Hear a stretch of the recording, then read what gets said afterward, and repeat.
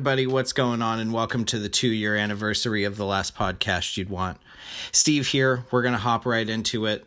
I watched A League of Their Own. I watched Ava, What Women Want, Tron Legacy. It's been so much fun of everything I want. What have you been watching?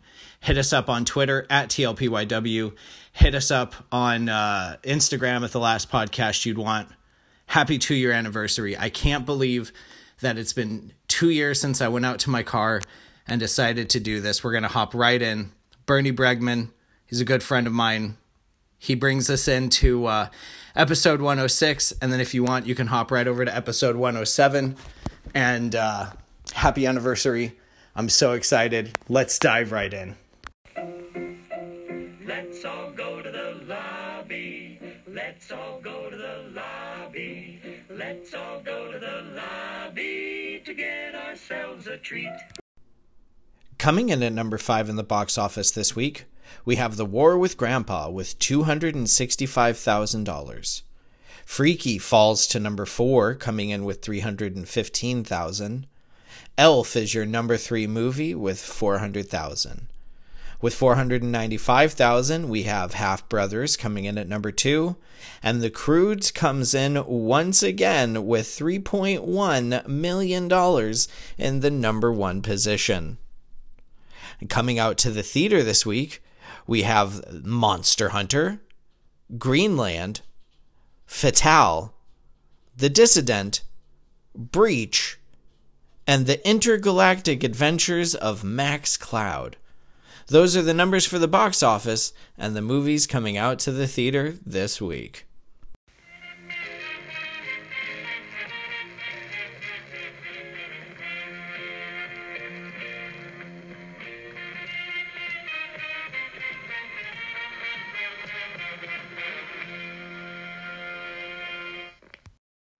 Good morning, good afternoon, good evening, and welcome to the 2-year anniversary of the last podcast you'd want. Steve here, and folks, have I got a fun one for you today. I bring to the show a guest, a friend, a gentleman that I have known easily over 15 years.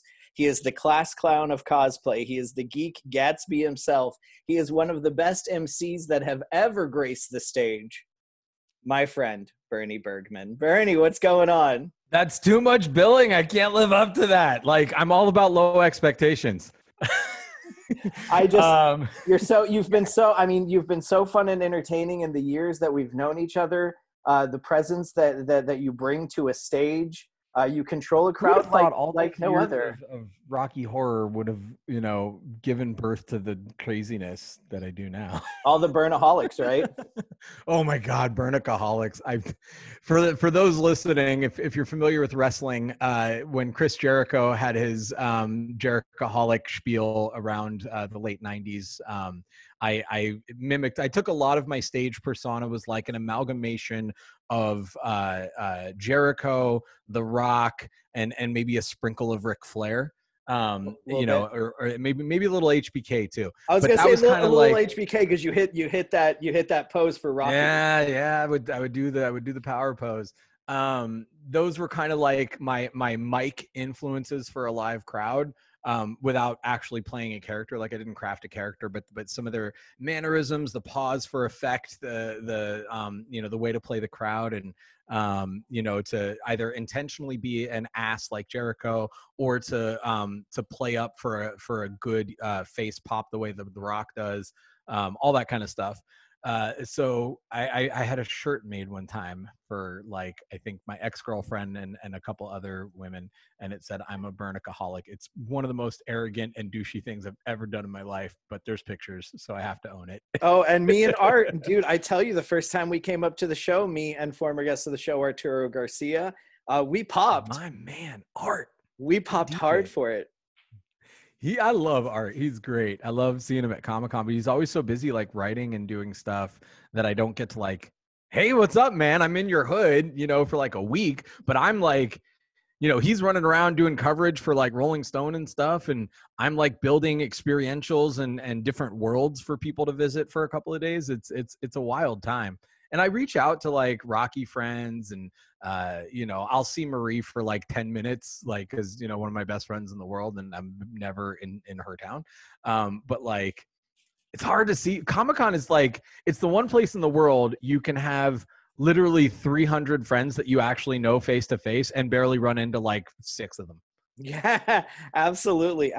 My hopes is that Comic-Con will be running in capacity next year. Wishful thinking, my friend. I know. Every year that we don't have this, online. I'm fine with the online. I'm losing enough to buy your house in Missouri since this pandemic started. I expect that Comic-Con will happen, but I think it'll happen in like a 50-60% capacity. It's not going to be this under 50% necessity anymore by then. I don't think. I hope, cross my fingers. But I don't think it's going to be 100%. I think if anyone can remember Comic-Con before the Twihard explosion of 2006 or 7, whenever that was, like when you used to be able to walk up and get a ticket the day of, but it would still be really crowded. Sure. Like, I feel like that's what it's going to be. Sure. It'll actually still be sold out because their ticketing system is garbage. But I love you, Comic-Con, but your ticket is garbage. I was going to Comic-Con. Yeah, it won't be that, and I don't know all the IP based experiences that my group does. We take over a nightclub or a concert venue downtown, depending on. We love Flux Nightclub; they're great to work with. I've got I have an in pocket really big national talent thing that if Comic-Con goes off even like half cocked, then I'll have this person who recently popped on Twitter for his commentary of a certain fight. Anyway, but a guy I dreamed to work with, along with one of the big toy companies. So here I'm hoping for Comic-Con.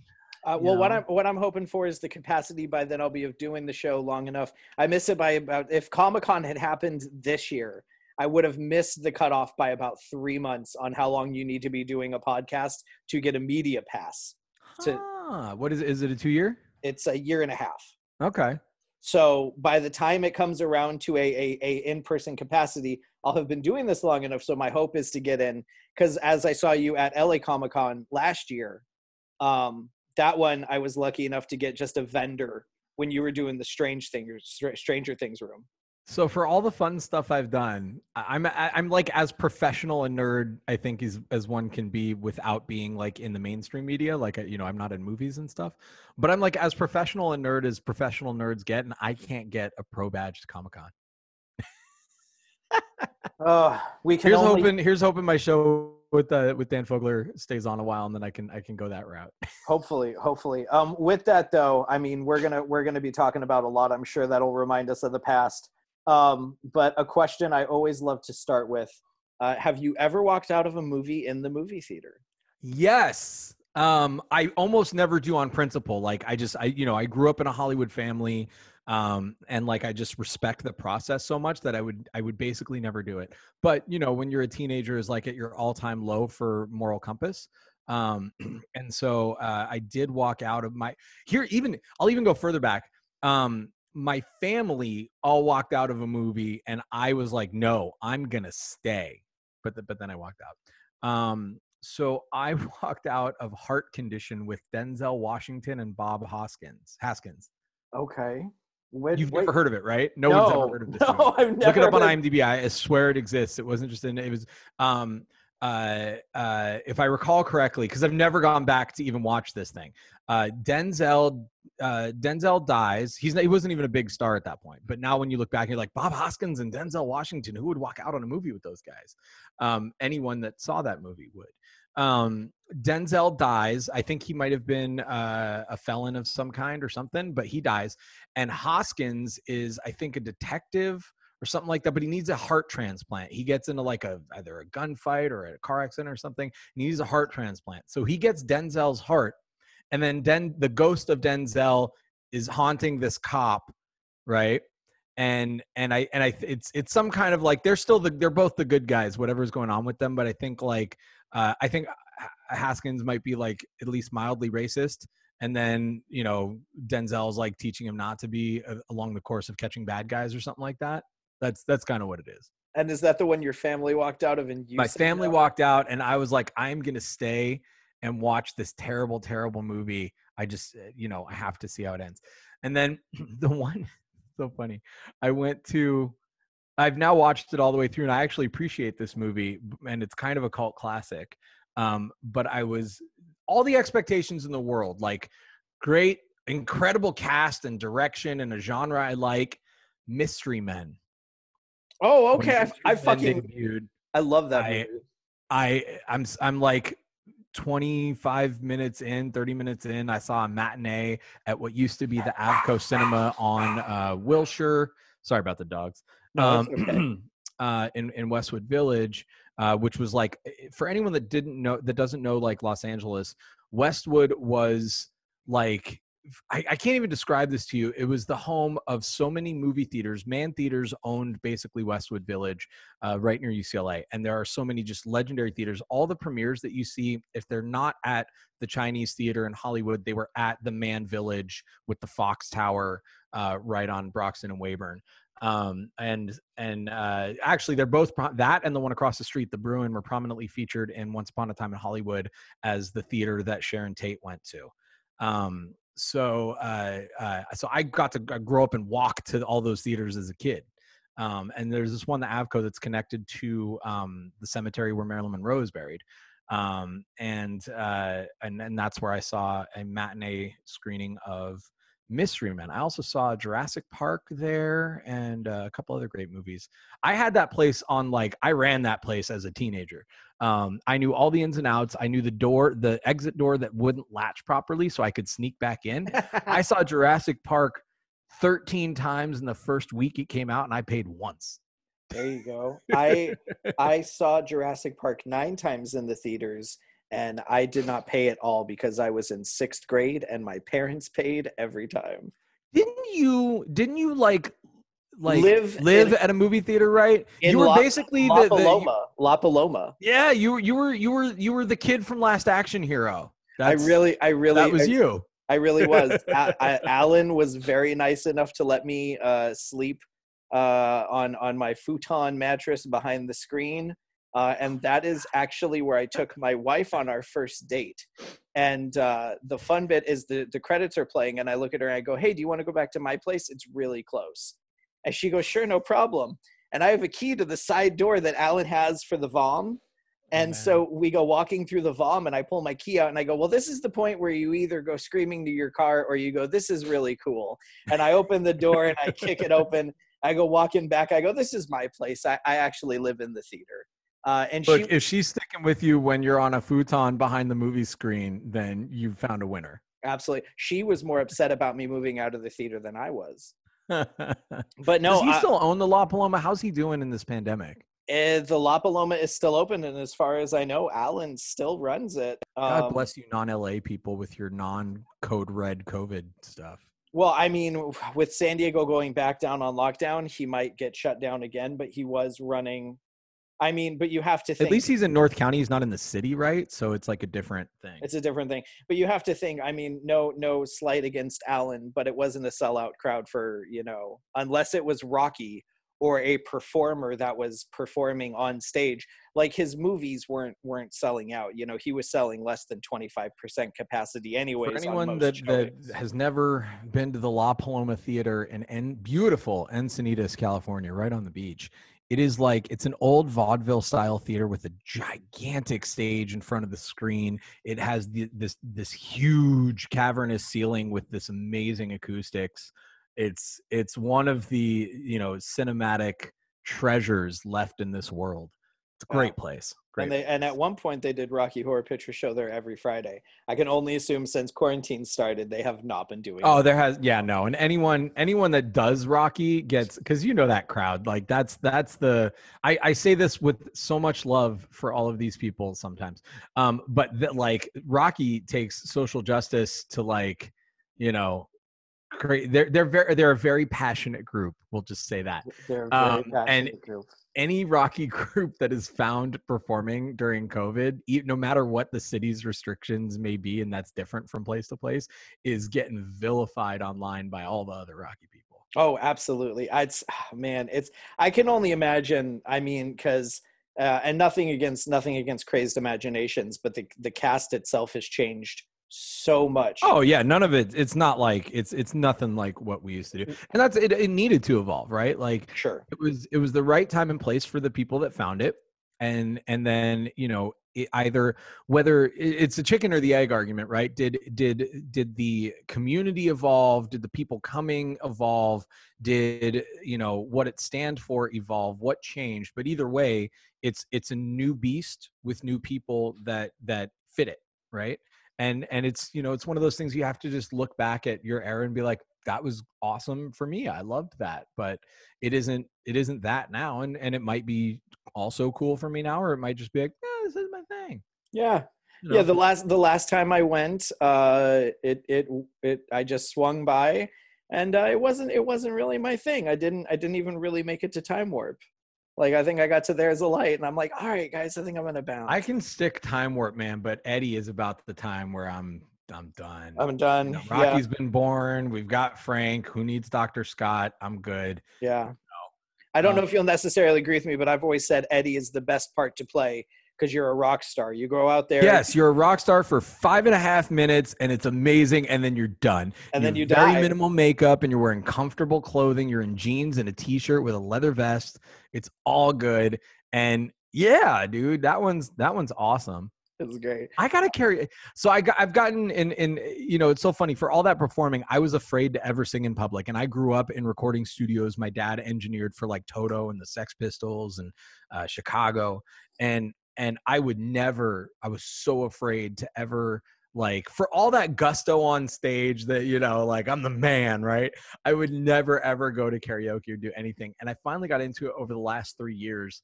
In Hollywood, we are blessed to have the Scum and Villainy Cantina, which is a recreation of the Mos Eisley Cantina from Star Wars, and it's gorgeous. And they started doing live band karaoke, and like all of my friends were regulars there, and I'm friends with the owner, JC and Jen, and so they did the live band karaoke. And as it was winding down, the 1 month they had it, I'm like, fuck it, man. My friends are all here. I feel supported, and I got to do this, right? And I did two songs. I did "It's Tricky" by Run DMC, which is my favorite Run DMC song, and I can rap pretty decently, but I wasn't sure I could carry like a tune. And I did "Rebel Yell" because like when I'm in the shower, and singing a song, "Rebel Yell" is one of those songs. And it was not awesome, but it was not terrible. And I was like, okay, this is kind of all right. And so like I would go back, but I would find like two or three things that didn't suck at, and I would just do those. And what ended up happening is I got really good at those. Like now I've performed Rebel Yell with a live band in front of 1,500 people and on a sold out audience several times now. And that's like the coolest thing in the world. And then I started branching out and finding new stuff. And now it's like, it's not about sticking to what I'm good at. It's like, I want to find new stuff to be good at.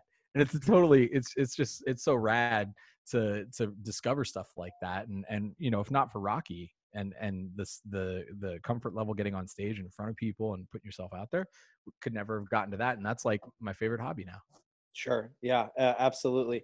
And it all leads to what we've done. You with the shows, with the emceeing, with all the parties you throw. To me, with being a full manager in wrestling, and taking the door of a steel cage to my stomach in front of 300 people. I have taken a couple of chairs to the forehead. It's a good time. It's all worth it. It's all worth it in the name of entertainment. But going back to the main point, Mystery Men. So you've taken the time, you've rewatched it, and Yeah. and it's a good movie, right? It's I don't know how I'd go there. It's not a bad movie. It's entertaining. It's It definitely is entertaining. visually beautiful. I think the costume design is fantastic. I think what I never loved about it is it's that style of comedy that Will Ferrell actually lives in, that like really awkward and like long pauses and like or who's God, what's his name, Zach Galifianakis kind of does that type of comedy too. And like but those guys punch it up onto a different level. And this cast, like, I don't know, I think back to some of those lines for Ben Stiller, and I feel like this was not Ben Stiller's finest moments. And he's great in so much stuff. Oh, sure. He's Ben Stiller in Tropic Thunder is like peak Ben Stiller being funny.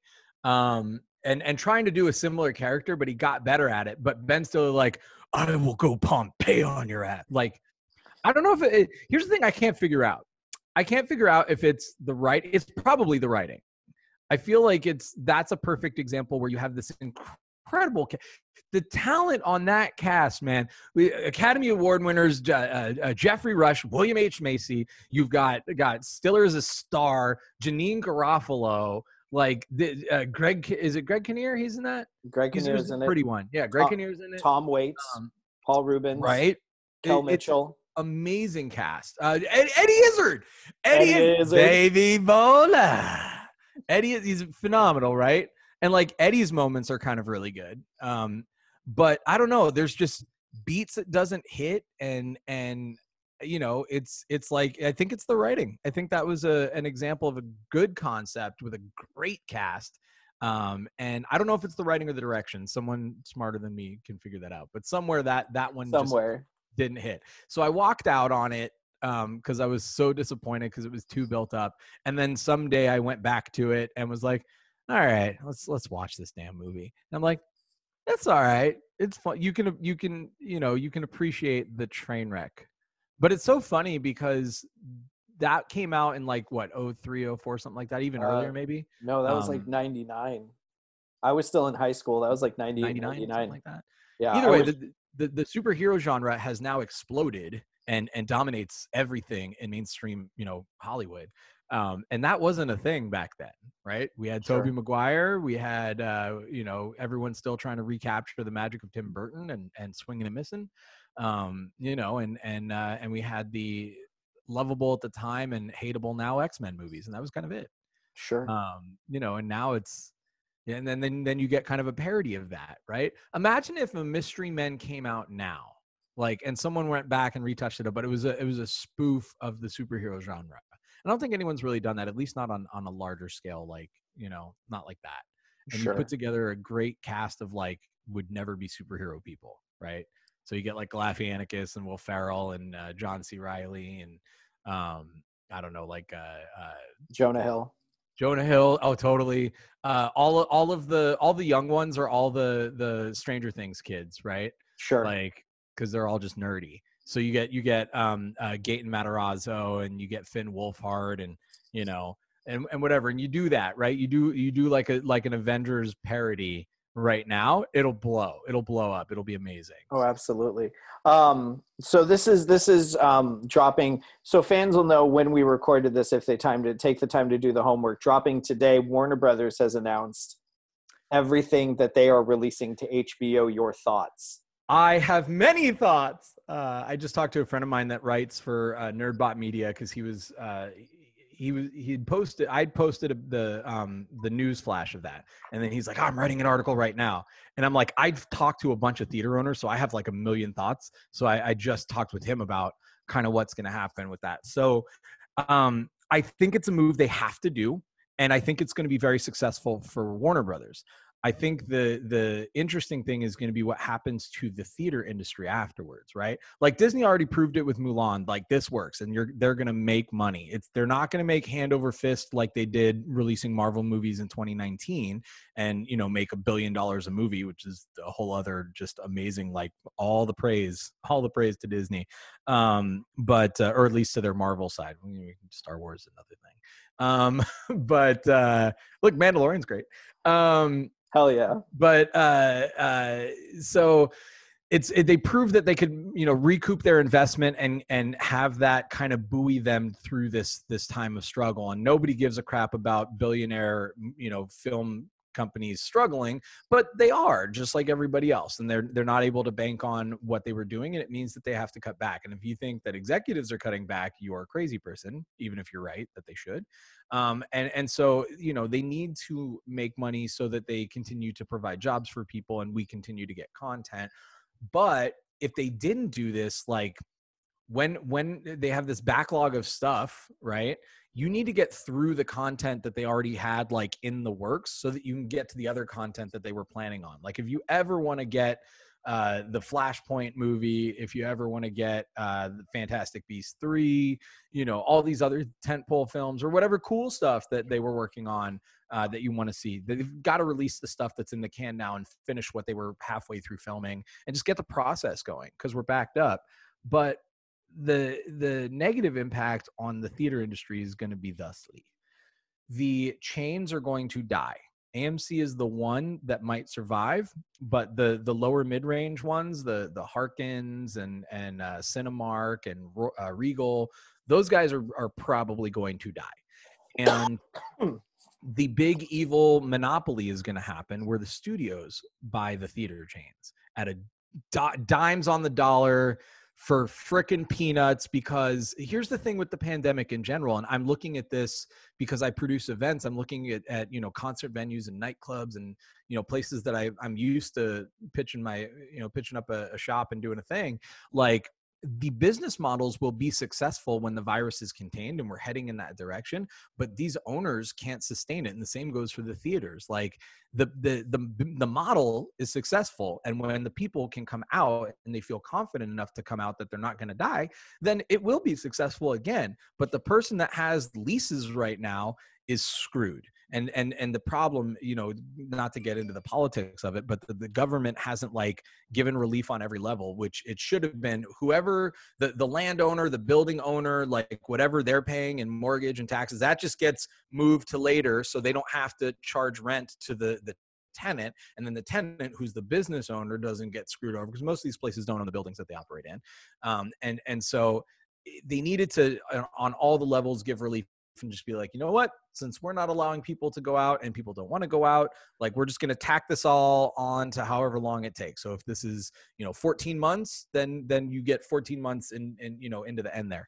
But they're not doing that, which means these people are going to have to sell and you know, go cry about the fortunes lost and their futures and all that stuff, and someone else is going to come by and swoop that stuff up. And the studios are in a unique position not only to do that, but to do that and make a killing, because then they're not just, you know, giving a percentage of their movie away. Hold on, I'm going to sneeze. Pardon. You know, so they're going to make all of the money on their films. And there's going to be a negotiation at some point that is the government going, well, you can't do that because that creates a monopoly and that's not fair. And we have rules in place for that. There's laws. And then they're going to go, well, all these chains are dying and all these thousands, hundreds of thousands of jobs across the country are gone. And then that pressure is going to be put on the taxpayer and the government to sustain these people. So how about you give us a little, we create all of these jobs, and bada bing, bang, boom, it helps everybody. So there will be some kind of a negotiation, and then there will be concessions like, you know, Disney buys Regal and Warner Brothers buys Harkins and Sony picks up Cinemark or whatever. And the deal is like, okay, out of your total number of screens, you have to give X% to the other guy. You can't just do your thing. And you have to let the other guy play your movies too, right? But like not totally. And then they'll be allowed to do something cooler at their proprietary theater. So you can go see Disney at the one that's around the corner from your house. But if you go 3 miles down to Disney's theater, you get the giveaways and the, you know, a 30-second thank you from the cast that's run before the movie that the other guy doesn't get. That's what it's going to be. And then it's going to be a war for like experiences and stuff like that. I'll tell you who is going to come out on top, though. The art house theaters, the single screens, you know, people like that are going to come out on top, because those people have the ability to sustain, you know, what they've been through, and they can get loans and grants and things like that, small business grants, and they will end up getting relief. The problem with the bigger companies is they have such a burden on them from, you know, rents and property taxes for these huge, you know, monoliths of cinema, not to mention the people drain and all that stuff. Single screens, they'll survive, and then if they get clever and creative with their experience, they'll be around to rise again. Sure, absolutely. I'm really excited with some of the titles that were announced. Kong or which Godzilla. Which one are you looking at? Which one's your favorite? I'm most looking forward to, I guess. I mean, really looking at the ones that are there, the Suicide Squad and probably Kong versus Godzilla. So Suicide Squad is going to be so interesting. The first one, let's just agree that was a freaking train wreck outside of Harley Quinn.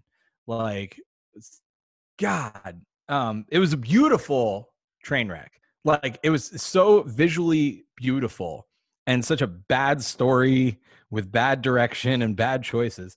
All right, so the list that I'm looking at, I'm sorry, Mortal Kombat's the other one I'm looking at. Please go. Oh yeah. I think I anything James Gunn does is going to get my attention. Matrix 4 is high on my list of very, very interested in out of that. My wife and I recently went through the Conjuring series, which we found very entertaining. So Conjuring Devil Made Me Do It is very appealing to me. And the only other one, of course, is In the Heights. I would have said the other one, of course, is Space Jam.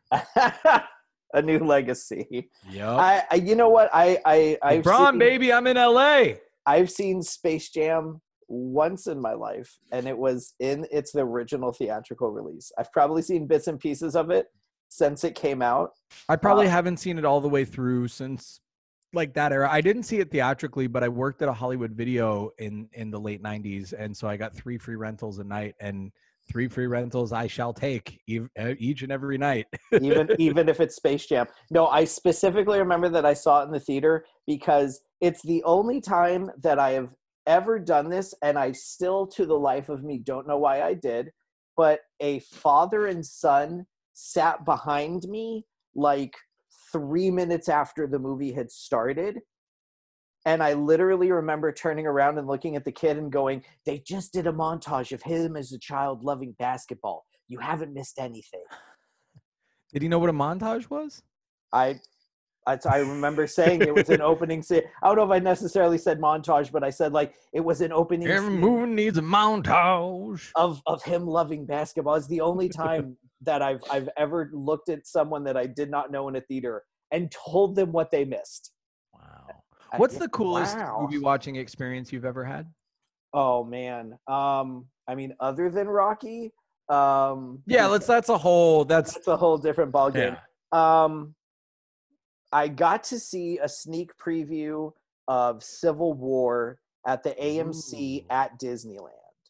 Oh. So was that one of those times like we see the viral videos later where like the stars were there? There were no stars there, but I did end up winning a Captain America a Civil War backpack because they were asking trivia questions and they asked who originally played Captain Rhodes. So I just like cool. My hand went up in the air and they're bam, and I'm all Terrence Howard, and they're all yeah, and it's great because later that night I ended up winning a backpack, the same backpack for my cousin when they were doing the little mini stage that they have in downtown Disney. They were playing music and they were playing old TV themes, and it was whoever shouted it out first, and they played Magnum PI, and I for the life of me, Bernie, the only reason I knew it was Magnum PI at the time is because that is the theme that Joey Ryan was coming out to on the Independence. Oh man.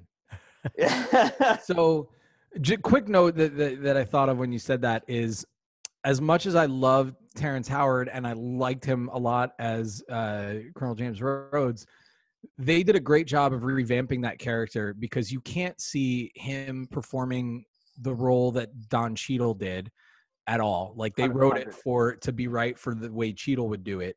And I think it was great. And I can't imagine how they would have expanded Howard's Rhodes to play with the Avengers. I feel like he would have been very standoffish. Yeah. And I think it was, I like how it turned out, even though I love him individually. And I liked his Colonel Rhodes in that movie, but I don't think that it would have been as good as what we got the way it came together. I got to see Avengers 2 weeks early, the 2012 Avengers. 2 weeks early, a friend of mine through Repo, Maria, she knows things that other people don't know. And so she somehow got wind of, if you want to find any celebrity in the world, she will find them for you in 30 minutes. She knows exactly where they are and what they're doing. Like, she's amazing. So she found out that there was this early screening and how to get tickets for it. and a group of us, like 5 of us went. And she's like, I think stars from the movie are going to be there because I heard that they were filming another scene out here. So what it turned out to be was the shawarma scene. They were adding that in later. They wanted to add that stinger in, and they came out to film it. That place, by the way, is Elot Burger on Pico in the kind of Beverly Hills, the very Jewish area of Beverly Hills, the Eruv. And I lived down the block from it. And so we saw it in a theater that was Century City's AMC there. That's like blocks from where they went and filmed the shawarma scene. And they had, I can't even remember everyone, but Clark Gregg was there, Hemsworth was there, Kobe Smulders was there. I didn't even know, I hadn't been a How I Met Your Mother fan yet. I watched that later. That was like my binge after divorce. Great binge. And so she was Agent Hill. And then I was like, oh my God, once I started watching the show, I'm like, oh, she's great. I love her. But they were all there, and someone else, I can't remember, one of the Ruffalo was there. So like Hemsworth and Ruffalo were like the biggest. But that was a really cool, but my best cinema experience was a theater that shall remain nameless. Likes to test the DCP just to make sure everything works perfectly the night they get it. So if it's releasing the next day, the key is active at 12:01. And so I said, hey, do you happen to be doing that with this here Avengers Endgame that's going to be happening? I actually got to go. So previous to that, I got to cast the Marvel fan pits for the premieres for about a year and a half. And so I'd put all the cosplayers in the areas and stuff. And so we did Ant-Man and the Wasp. We did Infinity War. So I got to see Infinity War like with the cast at the Chinese theater. And when you walk out of that one and all that, and you're like, I can't believe they just did that. I did not see that coming. Like, and you're just like, oh my God. And when we had to wait so the premiere is like 4-5 days before it was like a Tuesday and it dropped on Friday. And I'm like, just seeing, I'm just like, I can't even say anything. It's a spoiler, but I'm just like, none of you are prepared for this at all. Like not. So when Endgame came out, I got to do the Endgame premiere, but they did not let us watch the movie. They did a very because that was all tight-lipped what was going to happen, and they really made sure there were no leaks of that. So they didn't let anyone but the stars and related people go in and watch it. And so I was like, well, I got to do this cool thing with all these people, and I'd flown in some cosplayers from other side of the country so they could be a part of it. And I wanted to put together like a real special thing. So I got to basically have a big, beautiful theater to me and my friends. And I didn't want to like invite everyone. So I just sent text messages around, and it had to be coded, right? Because if anyone ever I didn't want to get the theater in trouble or anything. Yeah. And I don't remember exactly what I said, but it was something like, hey, a friend of mine that has a theater wants to test this new movie that's coming out and just make sure that it works right. The sound is good and everything. So they asked that I invite some friends to see a movie, and it's going to be at 12:01. And you can let me know if you want to bring anyone else, but just know that this is special invite only, and we will not speak of it, et cetera, et cetera. And it's like, so I didn't even go like bananas. I maybe invited 100 people, and I could have had 400, right? Sure. I invited 100 people. And I'm like, this is how we're going to do this, right? Everyone's going to have their different emotional reactions to different things, and we get that, but it's like measured, because everyone was a super fan. So no one wanted to have like that guy in the theater, right? That's like, oh my God. So there's no whispering about anything. And you'd hear people like they'd cheer, but it'd be like a second and a half of cheering, like, especially at key moments, like Worthy and all that. And it's just like, yes. And then stop, because they want to hear everything. They want to hear all, from the score to the lines to everything. They want to hear it all. So it's like, and when they're crying and like they're holding it in, and like, God, I'd look around and you know, some of these are not just like devotees of these characters or of the movies or of the comics for decades, people that like cosplay these characters, that emulate them to such a degree. Like I'm seeing, you know, 4 like known around the world Black Widow cosplayers like fucking crying, right? And just stuff like that. And it was just like the emotion that literally everyone is feeling the same wave is the coolest movie experience I ever saw. Like, and we get out of there at 3 a.m. and we're all hugging each other and we're crying like satisfaction. It's awesome. That's awesome. Did you ever see the clip of Mark Ruffalo essentially spoiling Endgame at like D23? Oh God, him and Tom Holland, like you can't let them. They're supposed to be Nothing. banned from the circuit now. Like they're not allowed to speak That's unless there's hilarious. someone else there that has like a buzzer that's ready to, you know, Jolt them or mute them. you got to put a shock collar on those guys. Do you think so? So this goes back to a replacing of a character. Do you think that Ed Norton would have been able to do a good of job that Ruffalo has done? Ooh. Okay, so in general, I will say that I am a supporter of recasting whenever it's necessary, right? Like, so I would offshoot real quick. Let's not go down this tangent, but I'm just gonna say the new Star Wars movies, right? It's like they had to. I don't want old. I'm not being ageist or anyone, so shut the f up. I don't want old ass Han Solo running around the galaxy. That's not exciting to me. Recast the goddamn role and give me mid 40s Han, Luke, and Leia doing their thing. Give me, you know, whether or not you want to take the expanded universe legacy legends, whatever the hell they rebranded that, and take those stories. I would have loved that. But whatever you want to do, give me Sebastian Stan as Luke Skywalker. I was right? just about to bring that up. Get too. Nathan Fillion's ass on a fucking treadmill and give me him as Han Solo. All right. You know, like I don't know. I'll think of a good Leia.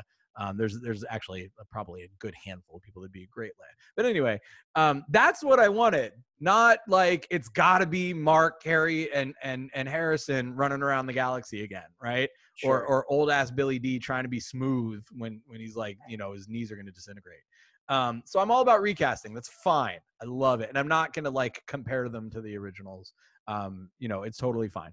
That said, you know, in much the same way that I think they did a great job of crafting the role to Don Cheadle, I think they did a great job of changing Ed Norton's Hulk into Ruffalo's Hulk, right? And that it's also the dynamic too of having oh God, why am I blanking on Ross's, what's her name? His girlfriend, General Ross's daughter. Okay, well, yeah, and that was a recast as well because it was Right. originally Jennifer Connelly and then Liv Tyler. Yep. Yeah, you're going back to the Nick Nolte and Eric Bana Hulk was when it was Connolly. But yeah, I think that Bruce that's interacting with General Ross and with her, like that's a whole different guy than the guy that's like been alone in, you know, the Peruvian jungle or wherever it was forever. And then gets recruited into the Avengers. I swallowed a bullet and he spit it back out. That was a good line. That was a really good line. There are a lot of great lines from it. But man, that was a recasting that I always like to that ever since I was told about it is Aliens, and that's Hicks. James Remar was originally supposed to play Hicks. I want to say it was James Remar. I might be wrong with the name, but he had a drinking problem, and he was recast with the gentleman that played it, who actually was asked to appear in Aliens 3, but when he found out that it was such a short appearance and that his character was killed before the opening scroll was done, he said no. Huh.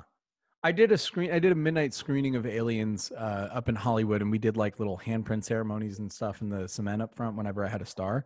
And I had Private Vasquez was there. Her name's Jeanette Goldstein. And you look at Vasquez and you don't realize that she's this little Jewish woman. And not Latinx. You know, of the midnight shows you did, I actually have to thank you because you did a midnight screening of Bill and Ted's Excellent Adventure. And when I saw that you got Diane Franklin, I reached out to her, and we actually, after we did our show, I brought you up, and she had nothing but the kindest things to say. She is about the you. sweetest. I want to take my stepdaughter to her for acting lessons. She is just super super sweet and awesome, and has some fun stories. I don't know what content you got out of that, but some of her onset stories and some of the interaction with the young heartthrobs is very fun. Very fun Hollywood gossip. We talked a little bit about the works. We also had her on the other podcast I do this week at the box office. We had her on for when we covered Amityville 2, since she was in that. I mean, but we're about 40 minutes in, I think, and and we've only answered one of the questions you sent me. That's right. That's right. We can rapid fire and stop going on tangents if you want. Oh no, I love everything we're talking about is great, and it's fun for me, and hopefully it's fun for the listeners. Heck yeah. With that though, what is a movie that you could watch every day? Top Gun. All right. I every line of Top Gun, I know it. I'll do it in all the right inflections. When my at the end of my bachelor party, we won't talk about the rest of it, but it ended at the theater that I performed Rocky Horror at, the New Art Theater, at like 2:15 in the morning. As Rocky is getting out, the limo pulls up from the bachelor party, and I'm like, I don't understand what's going on here. And they had arranged for a 35 millimeter print of Top Gun. And we ran around and we're plastered out of our goddamn minds, like so smashed, that and we started shadow casting Top Gun as it was playing, and we're running around with our arms out like we're fucking airplanes dogfighting. And then we shadowed the volleyball scene, and we're diving all over the stage, bump set spiking. It was hilarious. So funny. But Top Gun, I could watch Top Gun every freaking day. Love that movie. Are you excited for the sequel? Oh God, yeah. God, I'm worried though about Val, because he's like missing half his tongue, so like it's a little tough to deliver lines and be Iceman. Sure. I the trailer that they show, do they even show Val Kilmer? No, but I know he's in it. All right. I'm excited. I'm a big John Hamm fan, so I'm excited to see what he's going to bring to it. Top Gun is a fun one. What's a movie that you love to watch that can take you back to your childhood? Ooh, that, I mean, you can give a couple. I mean, you can. A lot of them, right? Yeah, How sure. do you not? God, what makes me feel like straight back to any of the Star Wars stuff. I actually love Return of the Jedi. I know that's not the popular pick, and like hipster Star Wars fans say that it's Empire, but nobody fucking liked Empire Strikes Back until Kevin Smith did. And because he's king of the nerds, and I love him. I've worked with him a couple of times. All due respect to Kev. But until he wrote that into Clerks, nobody gave a shit about Empire. I grew up, nobody freaking talked about Empire. Like, and I mean, granted, we didn't have message boards and the internet like we do now, but it wasn't popular until Clerks. But I love Return of the Jedi. That makes me feel like a kid. Princess Bride, probably the most. Like, and I was going to ask you just really quick, right over your left shoulder. That's Princess Bride, right? Oh yeah. I got the little Princess Buttercup and Wesley. Yeah. Funny morbid story. I bought that for my ex-wife, and it took so long to ship that we split up before it arrived. And I loved it so much. It's such a great figure. I didn't give a shit that it was connected to her. You just kept it because it's great. I kept it. Yeah. Never told her. It's so fun. It arrived like 2 months or so after we had separated, and I'd ordered it like it arrived, and so it basically took like 4 months or 5 months, and I forgot that I'd even ordered it, and then it showed up. I was like, "What the fuck is this?" That's yeah, that was the gift. I'm keeping it. It's great. That's awesome. And I got to do, so I did, I've had a number of sit downs with Cary Elwes, and he is the best storyteller in the world. If you haven't read his book, I highly recommend his book, As You Wish. But it's not only a great read, if you do the audiobook, he's got a couple of people doing voices, but he does voices for the people that didn't show up when he's recounting a story. And he does this Andre the Giant impression that's really damn funny. But he just tells phenomenal stories. He is a lot of fun. If you ever get a chance to interview him. So I invited him when he was doing this book tour to do a midnight screening at the Vista, and we did the handprint ceremony, and he was signing the book copies, and it was just awesome. And then LA Comic-Con booked him as a guest. And then they were like talking about who would be the QA person, and they're like, oh well, we're gonna have Bernie Bregman do it. He's did the Vista screening. He's like, oh yeah. So it was great. Like, you know, I feel like his personal QA host. That's awesome. And Princess Bride is a great one. That's one that takes me back to my childhood. You know, the cast alone, with everyone going from Fred Savage all the way to Christopher Guest. I mean, even Billy Crystal, Carol Kane. Did you see the was it Quibi or whoever did the Princess Bride, like, you know, different stars doing it from quarantine at home? I saw the trailer for it, and oh my god, dude, that alone made me cry. Watch it. It's so good. It's so freaking good. I can't even. There's so many moments, and it's only 45 minutes. All right. It's so great. It's worth everything. I'll have to check it out. When it comes to movies, a director can make or break a film. They can have a great legacy, or they can leave behind a tarnished record. When it comes to directors, who are some of your favorites? Who do you like to lean towards? Oh man, Spielberg's got to take the cake. Who have you met? His legacy is is so huge, right? Like Titanic, that was Cameron. No, I know that was Cameron. That's why I stopped myself. I was using Titanic as an adjective, but and then I'm like, oh wait, that's a movie. No, and I don't love Cameron, to be honest. Like, I mean, yeah, Terminator's great, Titanic was great, whatever. I think Dances with Smurfs is so mediocre.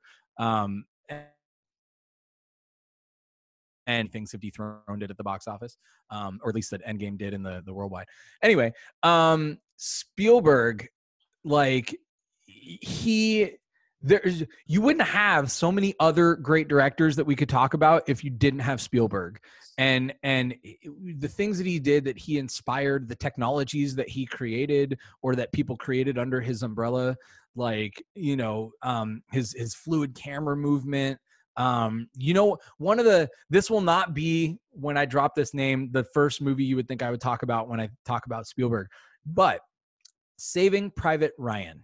When you watch Saving Private Ryan, and he took the protective coating layer off of the lenses to film the storming the beachfront at Normandy, and when I saw that in a theater, I was working where I had to wear, like, you know, button up shirt and a tie. At first I loosened my tie, and then I had to undo that button, and then I had to undo the belt of my pants and undo my top button there, because I was so anxious by how in World War II I was with the first 15 minutes of that movie. Sure. It's just incredible. If you ask me what's the most well-directed movie of all time, it is Saving Private Ryan. Not my favorite Spielberg movie by any stretch of the imagination. And I think that he could have done better with Ready Player One, which is probably my favorite book of all time. But it was so funny that where I think beautiful. Yeah, I just downloaded the audio. I can't wait. And Will does a great job reading it. His intent to not self-gratify was actually a hindrance. So he's trying to do the right thing and be like, I don't want to go back into too much of my stuff and like that. Even though it's a heavy influence in the book. But that's what we love about Ready Player One, is so many of the great things that Spielberg had a part of. Absolutely. But nonetheless, it was still a really, really, really good movie adaptation of the book. Anyway, Spielberg is just fantastic. Like, sure. I'd probably, his worst movie, and I don't even know what it would be, is 95% of directors' best effort. BFG. I didn't even see it. I saw it in the theater, and I should have walked out. There have been two movies. So I've walked out of a handful of movies in my life. There have been two movies that I sat through that I should have walked out. Sorry, three movies. One of them is Kids. That's a movie that I'll never get my time back on. Ooh, yeah. BFG by Steven Spielberg and Green Room. Didn't see Green Room. I get you. I feel you on Kids, though. that's a tough watch. That's a heavy movie. Yeah, No, but Spielberg was the perfect, like, he has the heart of a child, right? In the good sense, right? Like he has sure. the whimsy and the magic. He's never lost, no matter, he's what, like 75. He has never lost touch with that Sure. at all. But he is like just a brilliant technician, right? And he is always about, what is the latest techniques and technologies and all of that kind of thing, and how can I leverage that and modernizing. And he's just so damn brilliant. Yeah, I'd have to say probably Jurassic Park is probably my favorite Spielberg. I was just going to mention that. So there have been really 3, or maybe I'll have to think of what the newest one, what the 4th one is, but 3 gigantic shifts in cinema from a technical standpoint. Star Wars was the first one that took us out of the old style of filmmaking. You could credit Jaws too, but really Star Wars, right? And ILM and John Dykstra and all those guys. And then the next one was Jurassic Park. Jurassic Park was the evolution in the, after Star Wars. So it took 16 years to get to the next like jump in technology and special effects. Those freaking dinosaurs looked so goddamn real. Like, and every kid was enamored with dinosaurs, and to see that look that real was unbelievable. And by the way, if you ever watch it in 35 millimeter, it still holds up. It was the last thing that I screened in 35 millimeter before I switched my Midnight Movie Series to digital. All right. And there was one frame that was missing on the helicopter ride to the island, so it didn't really matter. It's like far from a key shot. And everything else was so gorgeous. That movie is tremendous. I think the next jump was, I don't know if you want to credit Titanic or The Matrix, but I feel like, and that wasn't that long after, it was like 5 years later. But those were pretty, I feel like Titanic was still living off of Jurassic Park. And The Matrix maybe did some things we hadn't really seen before. Oh, sure. Absolutely. Absolutely. And then I don't know what you would consider after that, but goddamn, those dudes at Marvel are doing some things. Yeah, but I love Jurassic Park is always been a good one. But yeah, Spielberg's got a great collective work. A question that I'm essentially really asking for the first time, because upon researching all of the research I did for my other show, I came to the realization of the first movie that I cognitively remember going to see in the theater. Do you remember the first movie that you went to see in the theater? Yes, and it's a jumping off point for, I remember it because I won't say I waged this battle, but I'm like a grumpy old man yelling at clouds when it comes to spoilers. Everyone else that's spoiler sensitive bugs the living crap out of me, and I think they're so damn obnoxious. I don't think a spoiler ruins the whole experience for me, and I think that that's someone trying to like get attention for being a victim.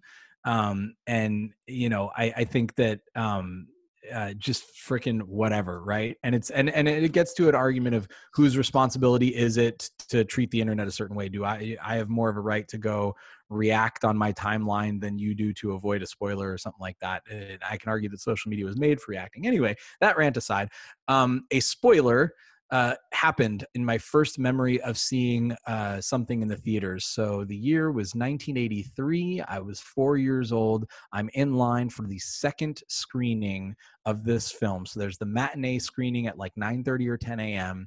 And then I am in for that noon screening with my parents. And this was at the Crest Theater on Westwood Boulevard, which is a beautiful, beautiful theater. Deco interior, it's amazing. So I'm in line, and people get out of the first screening, and a bunch of douchebag UCLA students in a Jeep, and this is like the old, uncovered kind of like off-roading type of Jeep before they made all these nice new Jeeps. Anyway, these dudes are rolling through. They were probably drinking in the theater, and they're driving by the line, and they're yelling, "It's true! He's his father!" And they spoiled Return of the Jedi.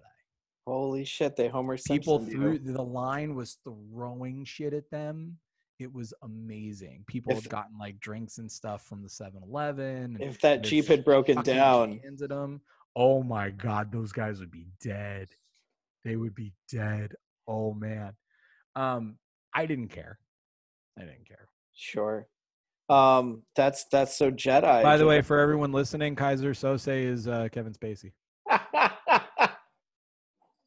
You don't say. Rosebud's a sled. Get over it. I love that movie. Everybody dies. Everybody dies. For me, it was Ghostbusters too. My mom pulled me out It's of. Vigo. Yes, the Scourge. We heard these. Yes. Is I was watching. For why have you came? I was watching The Blacklist the other day, and there was an episode where a dude who played the judge in Ghostbusters 2 is talking about death. Burn at the stakes. Is talking about death, and he comes so close. He's like, "Death is," and I'm like, "But a doorway. Death is but a doorway. Time is but a window. I'll be back. I'll be back." Yeah, my mom. No, why does Ghostbusters 2 get panned? I fucking love that movie. I love it. Why do people not like Ghostbusters 2? Because it's so similar to Ghostbusters 1. Isn't that we love? That's why we came back. We wanted more of that. We wanted more of that. My mother pulled me out of school early. That's what I loved about The Force Awakens. I was in like first or second grade. One thing I love about Force Awakens, I'm not sure if you're aware of this, and I don't know if this is necessarily a jab at the prequels, but do you know what the opening line of The Force Awakens is? No, I don't. That's wild that I don't know that. This should this should begin to make things right again. It's something along those lines. What's his name? Oh my god, I'm blanking on the amazing older actor. Is it Christopher Plummer? It wasn't Plummer. He wasn't it was oh, come on. But you know, it's that opening scene with Oscar Isaac. Yeah. This should make things right again. It's essentially I take it as kind of a we're gonna. That's what you're in store for the whole ride. Yeah. You know what though, the sequel trilogy has ignited more support for the prequel trilogy. A lot of people coming out defending that prequel trilogy, which I really have no issue with. I really think that episodes 1 through 3 do give us some of the greatest lightsaber battles. Oh yeah, ever. Oh yeah.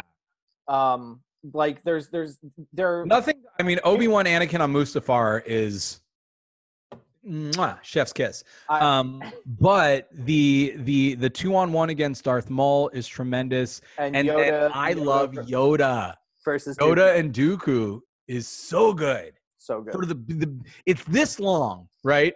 All the other scenes are more protracted and and it's this short. But Yoda, when he doesn't grab his lightsaber because he's fucking Yoda, he opens the goddamn cloak and calls it to his hands like a fucking G. Yes, absolutely. Oh my God. I know that some, God, Star Wars fans fucking ruined Star Wars, by the way. No, that scene's great. And seeing Yoda twirling around like that is so amazing. Cool. And I have to say, for me, of all the Star Wars films, my favorite's Rogue One. Oh, it's the best one, easily. And it's the thing for me is it's Titanic. You walk in knowing exactly how it's going to end. You would think so many people. I guess maybe they're more muggles, not like deep Star Wars fans, but the lay people, if you will. But I still but there are people at conventions and stuff, and we'll be talking about Star Wars and be like, I couldn't believe they all died, or they think they got out somehow, right? Like they're like. They didn't see them die. And it's like, I wonder if they'll do more with Jyn Erso. And I'm like, oh, honey, no, she's dead. And they're like, what do you mean? I'm like, the whole planet was blown up. They all died. The whole thing. The shield was closed. They don't have beaming technology. They tell you that at the beginning of New Hope. They tell you at New Hope, they're like, everyone died. They got us. Yeah. Yeah. Well, but the one thing, okay, so we don't know what happened to everyone in the space battle, right? So we do see the ghost from Rebels. It makes a little appearance above Scarif. And we don't know if the ghost survived or not. Although there's those shorts, I forget what they're called, but there's they did the YouTube shorts, and they do count as canon. I was just looking at. Hold on, I know what it's called. Oh man, okay, I can't find it. But there's these. Force of Destiny, Star Wars Forces of Destiny, and they're like 5-minute animated shorts in the Star Wars universe that kind of fill in some gaps. And one of them is Harrison Dula was at the Battle of Endor. So there you go. There you go. I mean, we could probably do an entire episode just talking about Star Wars. But Yes. yeah, Rogue One is probably for me my favorite of them. It wasn't tied to, they weren't beholden to so many other things the way the other Star Wars films, or even Solo, is tied to all of our preconceived notions about Han and all that stuff. What are you? Not a lot of people really liked Solo. What did you like it? Did you enjoy it? It was a fun heist movie. Like, who doesn't love a heist movie? I love The Italian Job, right? It was The Italian Job in space. I was at the premiere. So the Stormtrooper helmet above me is signed by the entire cast of Solo, and then whoever else rolled through. Like Billy D was at that premiere, even though he's not in that, and that was prelude to him being in Rise of Skywalker. Anyway, I thought it was a fun movie in the Star Wars universe. My only issue was I didn't think Alden Ehrenreich did what I think Han Solo should be, right? Okay. And he didn't need to do an impression of Harrison, even though I forget that kid that they found that played Harrison's son in some European movie or whatever, and looks just like him. Like, that might have been cool. But I don't know. It's just something about they tried to make him too good. And what makes Han Solo one of the most intriguing characters in the history of cinema is that he popularized the anti-hero. Sure. He's the root. He popularized the anti-hero. That wasn't cool. So all those dudes, even I'll skew this into our earlier conversation. You couldn't have Stone Cold Steve Austin and The Rock and their popularity in the 90s if you didn't have Han Solo in 1977, because that created the appreciation and the sexiness of the anti-hero. Like, rough around the edges, but I'm still going to do some good deeds and save the day. But I think I'm pretty amazing, and I'm going to make sure I think I'm amazing, because I am. Yeah, absolutely. You're not supposed to like him. You're supposed to like the altruistic characters. And I feel like what he did for God, so many that you wouldn't love. I mean, it's a direct correlation, but you wouldn't love Mal Reynolds if not for Han Solo. Sure. And tons of other characters. Jack O'Neill in Stargate. You wouldn't love him if not for Han Solo. Sure. He paved the way. Absolutely. But yeah, I thought Solo was all right. It didn't suck. I think fans are so entitled, and they have this sense of ownership that just blows my mind. Where do you get off thinking they can't do you wrong? You're not the fucking IP owner. And let's even dial it back one further step. And this is where I defend the prequels. Like them or not, those motherfuckers came from George Lucas. And they made money. He owns Star Wars. If that's what he says, then that's what fucking goes, and you get it and you like it. Be happy that we continue to get more content.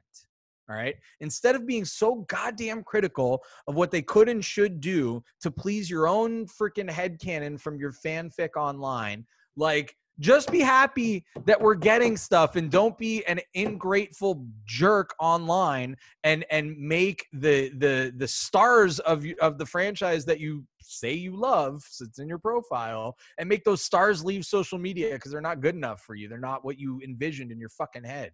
God, Star Wars fans especially are the worst at this. Man. That being said, God, I definitely have feelings on who they should cast as Grand Admiral Thrawn when he makes an appearance in season 3 of The Mandalorian. Who would you pick? It depends on where in his life you want him to be. My first choice is Jason Isaacs. He has basically played every character that would have been Thrawn's frat brothers.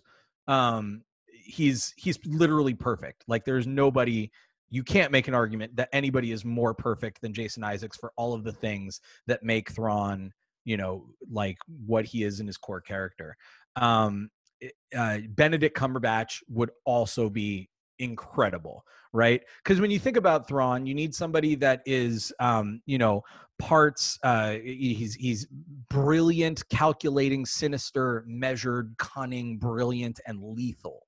Right. And his voice has to have a certain gravitas, because even before Lars Mikkelsen played him in Rebels, and I think Lars actually would make a good live action Thrawn, but I do not feel that it needs to be beholden to him because he's the VO actor. In much the same way, like it would have been cool if Ashley Eckstein was Ahsoka, but I think Rosario knocked it out of the park. But Lars is the bottom of my top list of people that should play him. But there's something about the voice, and Cumberbatch definitely has that like gravitas to his voice where he could say like a 3-word sentence and send chills down your spine. You got to be able to do that. Hugh Laurie. I was about to say would be he actually, when you think about it, when you look at him, he'd actually be a great modern Tarkin. But he would also be a really good Thrawn.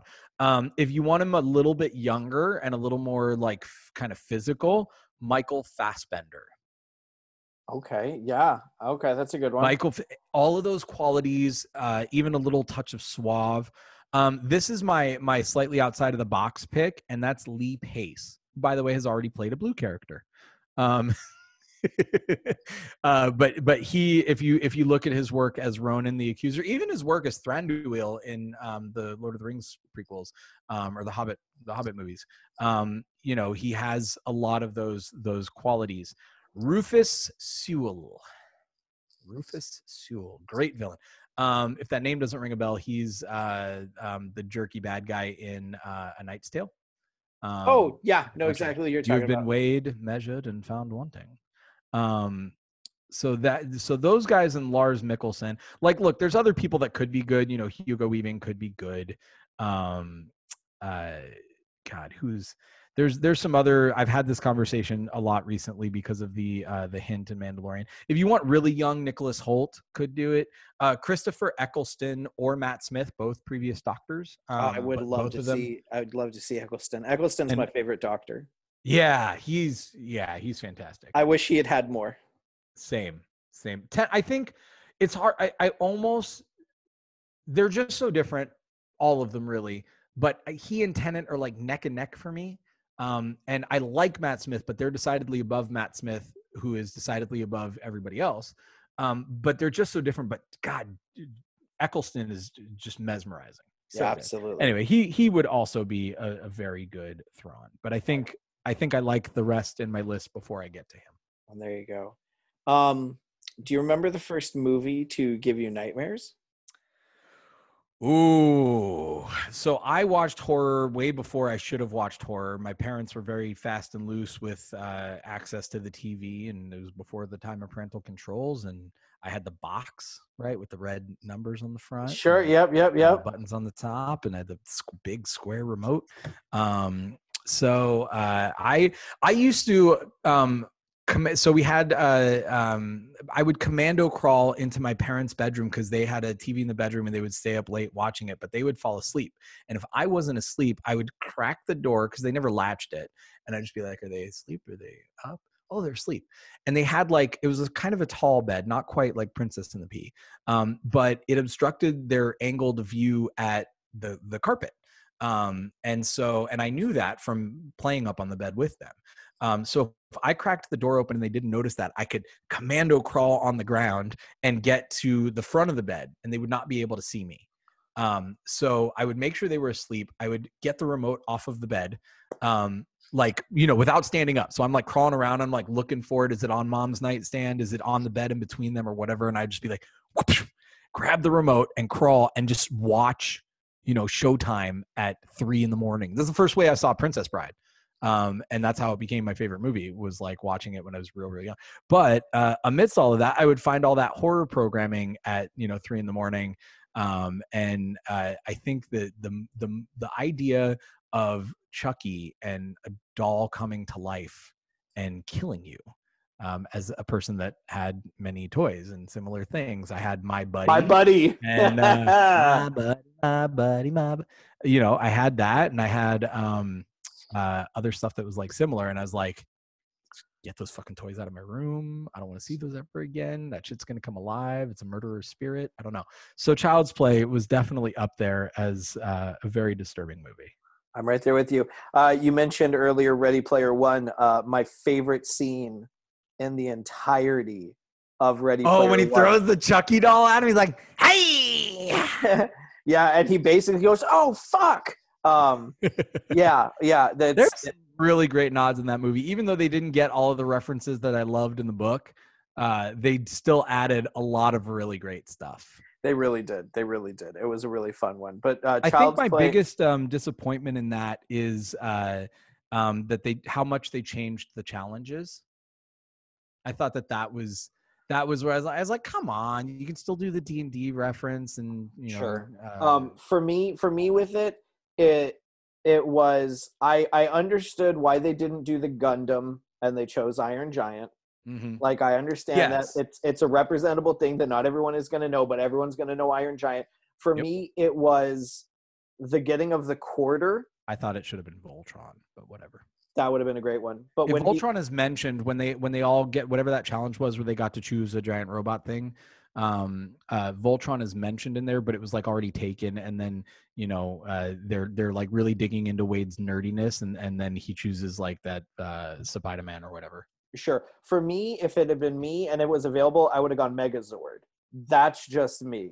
But when he gets the quarter from playing the scene of the memory, I would have much rather had the perfect game of Pac-Man. Yes, agreed. And as much as I love The Shining, yeah, didn't like that change either. Totally agree with you. Like I said, I didn't love going away from the challenges that were in the book. The one thing I will say, and I'm not giving anything away, and I don't want to harp on the book too much. For me, I get it that the thing that we loved about the first book was all the pop culture references, but there's literally a scene where someone makes a pop culture reference and Wade rolls his eyes, and as I'm reading that, I'm rolling my eyes at the reference that's being made.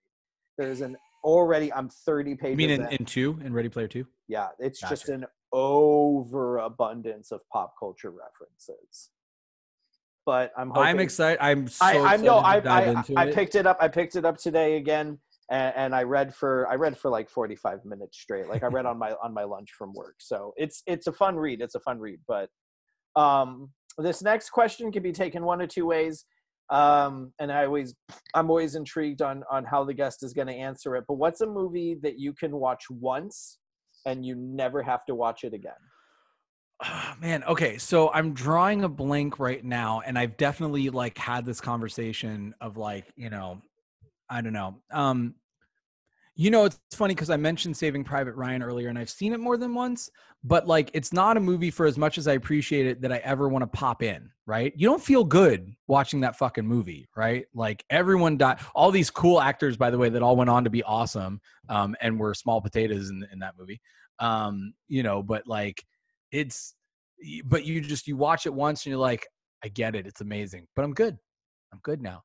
That's up there. I'm trying to think some of the big like award-winning movies of the last like 10 years even. It's so funny. They get the Best Picture award and you're like, that's an amazing picture. I never need to see it again. I don't need to see La La Land ever again. The Revenant. That's a perfect example, right? I saw it. They finally gave Leo the award. He deserved it 5 other times at least. Like, fuck, he definitely deserved it for What's Eating Gilbert Grape, but that's neither here nor there. Dude, he fucking deserved it for Wolf of Wall Street. Are you kidding me? Yeah. Which is, by the way, the best Motley Crue movie I ever saw. Better than The Dirt. I was gonna say better than The Dirt. Yeah, there's a bunch of those though, man. There's a bunch of movies that you can just see once and be like, that was amazing. I'm good. Yeah, I feel like it's the more artistic or the auteur cinema. I feel like a lot of those you never need to watch again. The Artist, I saw it. I never need to watch it again. Sure. I'll be honest, I didn't even really like it. Like, I appreciated what they were doing and I got why but I feel like I feel like that was one of the fakest, like, best movies ever. Silent Like, movie. My silent movie by Mel Brooks is a better silent ooh, movie than the. yes. Anything Um, by Mel Brooks is better than whoever did the thing that it was like. Um, um, even Star Wars. dude, Spaceballs is amazing. I do. So I don't know if I ever told you this. I had a cockatiel that I got when I was about 4 or 5 years old that lived till I was about 27, 28. And his name was Barf. Because Puke, whatever. they gave it, they gave it to me and they're like, you can name it whatever you want. And I loved Spaceballs. So I was like, Barf. So for me, when that question was originally created, and it was kind of asked of me of a movie that I could watch once and I never have to watch again, the initial answer was Kids, and then that was changed to a movie that I don't think you ever have to watch. In reality, I think American History X. Oh, yeah. And There Will Be Blood. 2 great movies that you can watch once and you never have to watch again.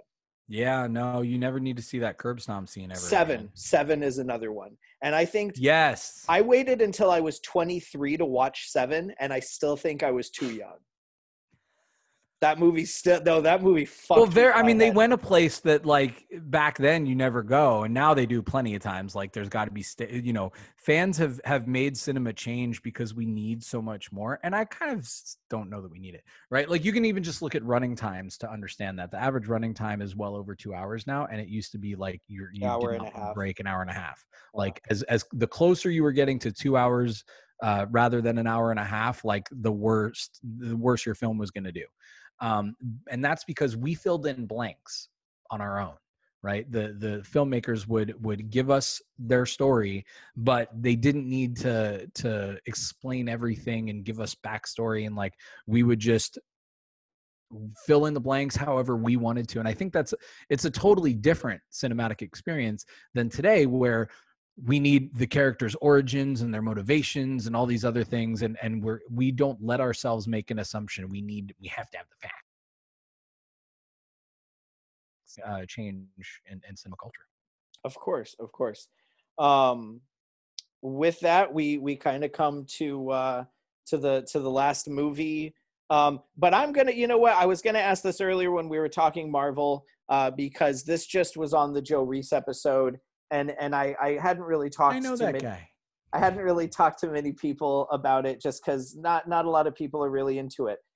But it was one of those moments where I was falling asleep, and my brain was like, "Hey, are you awake?" And I'm like, "Yeah." And it brings this up, so you might be able to help me out on this. This is a Marvel related question. Okay. So in Ant-Man, so for Avengers Endgame, Scott is on house arrest. Yes. In Ant-Man and the Wasp, yes. He gets out of it at the end of Ant-Man 2, which takes place.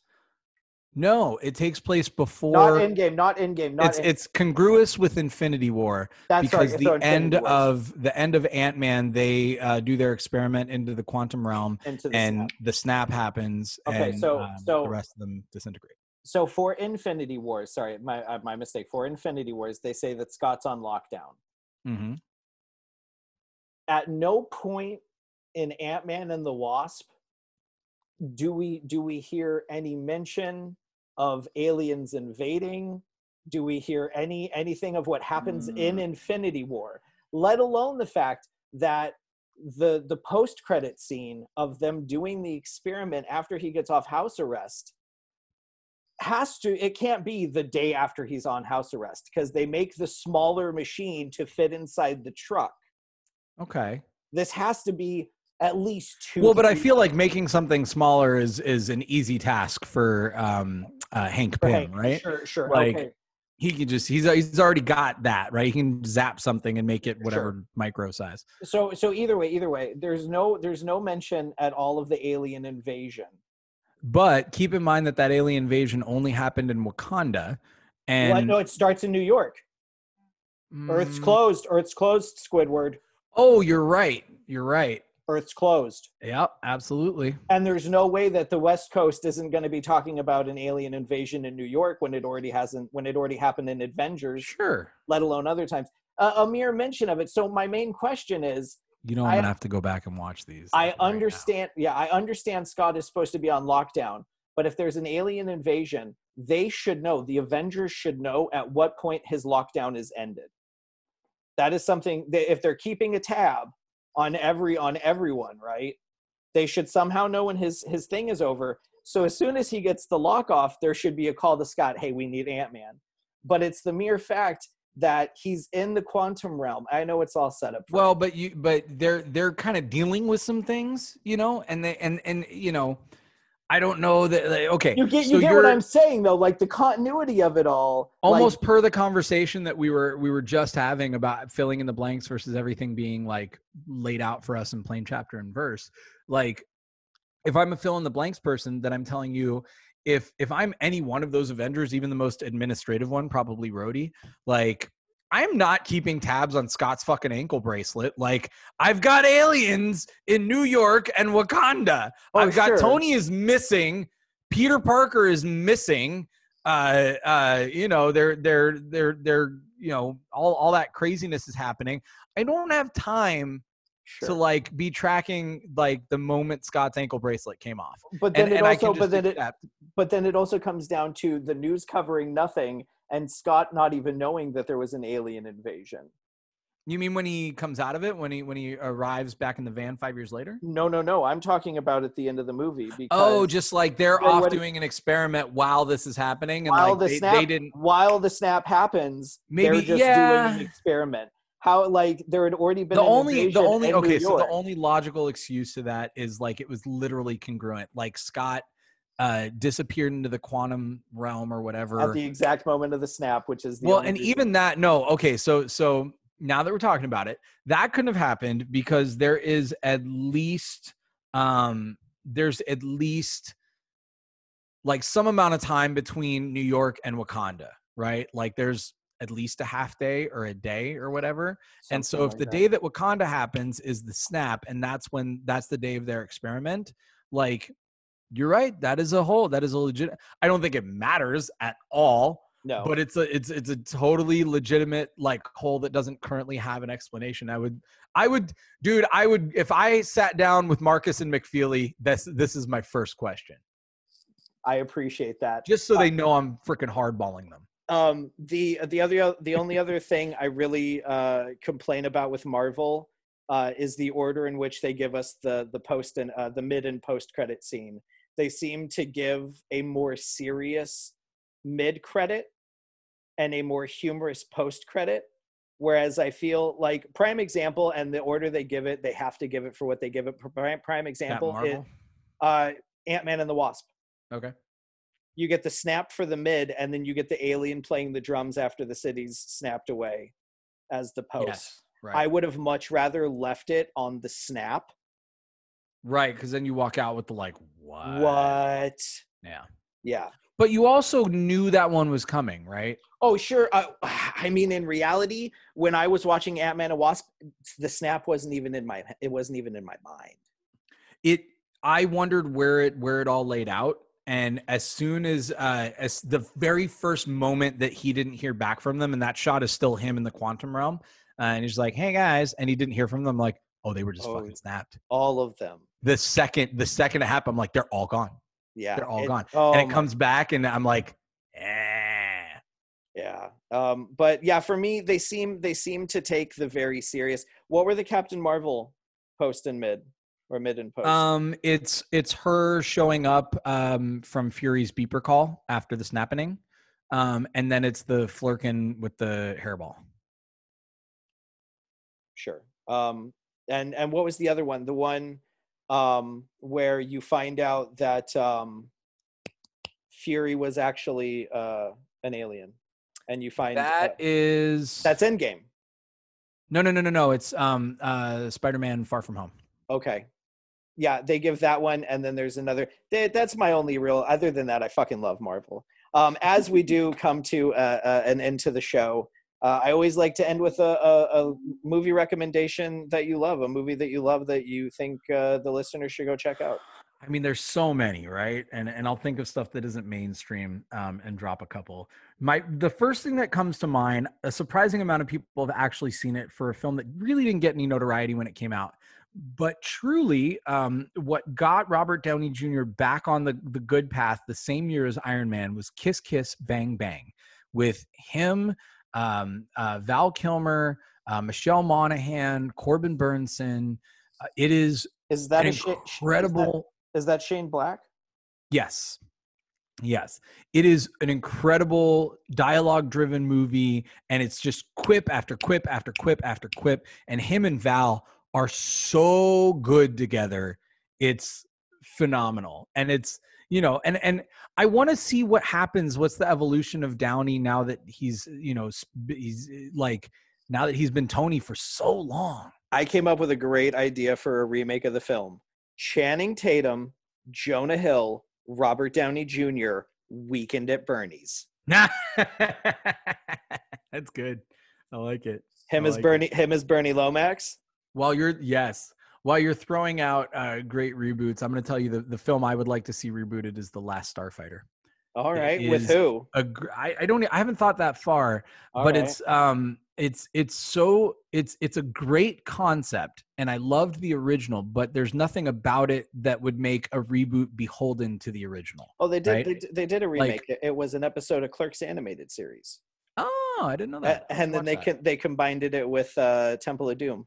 But so modern day, right? It would be kids playing League of Legends or something, right? And that's it's a kid on a Switch. Yeah, it's a kid on a Switch. It would be a low class kid whose dad just happened to afford a Switch for his birthday. Right. And, yeah. Right. Oh, no, that's great. Yeah. And that's how you get into it. And then, but conceptually, it's still the same small town, downtrodden. Kid becomes the hero, and it has the gun star and the death blossom, the whole thing. And I think it'd be a lot of fun. So Kiss Kiss Bang Bang is a movie people may not have seen that I think anyone would find enjoyable. I don't know, man.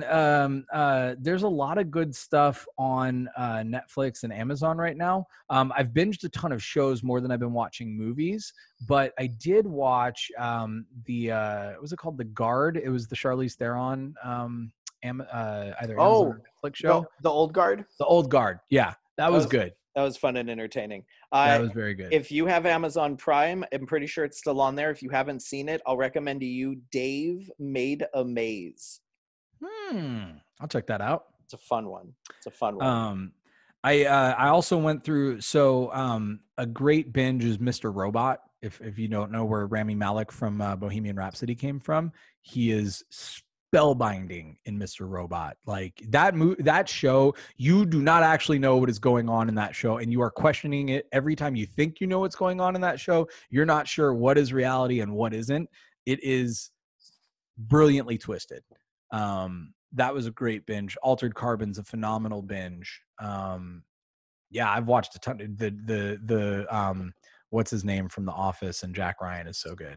Krasinski. Yeah. He's so good. Jim so Halpert. Good. Yeah.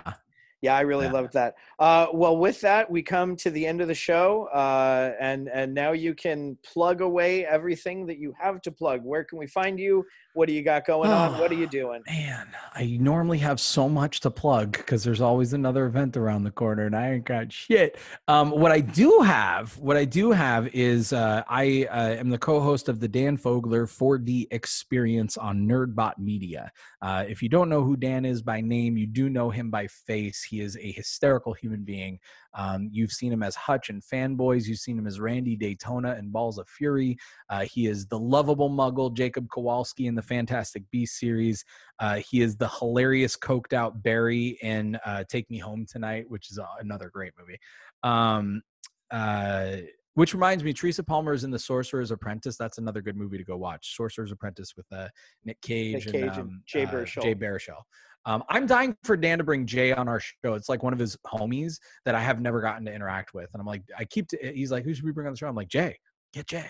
If you get Jay on, please ask him everything you can about Goon. I love Goon, and I love Goon 2. Yeah. So you can check out the Dan Fogler 4D experience on NerdBot. You can follow the 4DX Instagram, and we have the Fogler's Fiction Fest coming up. So I don't know when this is going to drop on everybody, and I'm checking right now to see what date we selected, but it is sometime in January 16th and 17th is going to be Fogler's Fiction Fest. It is a 2-day streaming event with me and Dan and a whole bunch of celebrity guests. Like, I don't even know who he's getting, but he is like pulling everybody from all of his projects in. And that'll include some of the people that we've interviewed in the past, like probably Leah Thompson and Zach Levi and Jeff Garlin and Cooper Andrews, and a bunch of the Walking Dead people will be there. Ross Marquand. So yeah, Fogler's Fiction Fest is, I guess, the next thing on the docket on January 16th and 17th. And you can find me on social media at The Geek Gatsby and at Nerds Like Us. That's awesome. When you just to close out, when you had Ross on, did you get him to do a bunch of his impersonations? Oh, we do a wheel of impressions. That's definitely one of the better episodes. One of the times we had Dan Ross and Cooper Andrews. Coop does some really good impressions too. Really? Coop's James Earl Jones will fucking knock your socks off. All right, I'm gonna go back and listen to that one. All of them do a walk-in. I've got some too. But in that episode, which might have been the first that we did officially, we had Coop and Ross back. Ross does a Werner Herzog that is unbelievable. It's like, yes, Mandalorian. Like, he's so. You must so good. show me the baby. And then in that episode, Dan did Al Pacino changing a diaper. I'm like, that's a lot of shit. What did you eat? Oh, I'm going crazy. Like, so he did that, and what do you got? What's your favorite? No, I'm sorry. It was Walken changing a diaper, and it was Pacino having sex. Pacino having like, I can't. You can't. No, I'll let. What for you? You say you got a couple. What's your favorite impersonation? I do a number of them. Let's see. Cartman. You will respect my authority. More people come and tell me a punch and pie. You guys, I'm going home. I like that one. Then there's Marvin the Martian with my Illudium Q36 space modulator. I can do a ton of Feral. Yeah, a bunch of stuff. It's all right. That's and working with Dan's been great because I don't realize I do stuff until I start to do it, and I'm like, oh, I can do that one. It's funny the way you pick up on impersonations. I heard someone once do a Christian Slater, and you realize that Christian Slater, it's kind of the poor man's Jack Nicholson. It's he's modeling it after Jack, right? Absolutely. Yeah. So what you just, that's such a Slater tick. He's always got the hair, and he's rolling it back. Yeah. But no, that's how I learned. And I was such a fan. Oh, we had a Connery off the other week because we were on right after Connery died, and everything was. Oh no, not Connery. What's who's Connery's like favorite musical artist? And it was like, however you could get into the Connery accent is like Sonny and Cher, like who's his favorite? Oh God, I'm dying now, but it's that's that's good. But at LA Comic-Con, I met Brian O'Halloran and Marilyn Gigalotti. Oh, they're great. And awesome. I did my Jeff Anderson for them because I realized when I was watching Clerks, like, oh my God, like I could nice cat. What's its name? Annoying customer. That's really good. Yeah, really good. There's only one return, my friend, and it's not of the king, it's of the Jedi. Yeah, that's good. So I did that. I did that for Brian O'Halloran and Marilyn Gigalotti, and that's actually how I got Marilyn to do my show. I think essentially is she was like, "That's a really good Jeff Anderson." So that's very cool. Yeah, but I would love to meet Jeff Anderson just to fucking be like, bro, people tell me that I sound like you. I don't fucking hear it. But so Bernie, thank you. We're coming to the end. Thank you so much. As we do close, I try and keep a PMA, a positive mental attitude. Do you have a personal mantra or a message of positivity that you'd like to leave with the people as we exit the show? Wherever you go, there you are. And a great quote of mine from Wayne Gretzky about always taking a swing and trying to do something no matter how you think it's going to go. And that is, you miss 100% of the shots that you don't take. That's a great one. Bernie, thank you so much for doing the show. My pleasure, Steve. And ladies and gentlemen, that has been another episode of The Last Podcast You'd Want. And until next week, tip the veal, try the staff, and I'll see you then. Ever wonder how your buddy got those exclusive wrestling superstar action figures? Finn Balor, or even that Ric Flair autograph 8x10 photo that you can't find in stores? Chances are they came from Pro Wrestling Loot, professional wrestling's most unique and fan-friendly monthly subscription box. Pro Wrestling Loot customizes a 5 to 7 item mystery box for wrestling fans that includes exclusive t-shirts, action figures, collectibles, trading cards, pins, autographs, and more that you can't find anywhere else. Today, for all of our Last Podcast You'd Want listeners, we have a deal for you. Just head over to ProWrestlingLoot.com and enter the promo code LASTPODCAST to checkout to save 20% off your first box with Pro Wrestling Loot.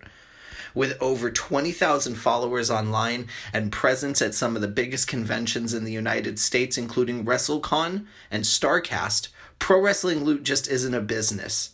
With ties to indie, mainstream, lucha libre, American, and European pro wrestling, Pro Wrestling Loot is always sending out the most unique items with you in mind over the last 5 years. Sign up today at ProWrestlingLoot.com for just $24.99 and start receiving your monthly Pro Wrestling Loot box. Plus, for a limited time, enter code LASTPODCAST and receive 20% off your first box. Pro Wrestling Loot, for the fan in all of us. Thanks for coming to see our show. Sad to tell you we got to go. Grab your hat and head for the door. In case you didn't notice, there ain't any more. If you like our show, tell everyone but. If you think it stinks, keep your big mouth shut. We're glad you came, but we have to shout. Adios, au revoir. We don't say ta-ta-ta. Goodbye. Get lost. It's over.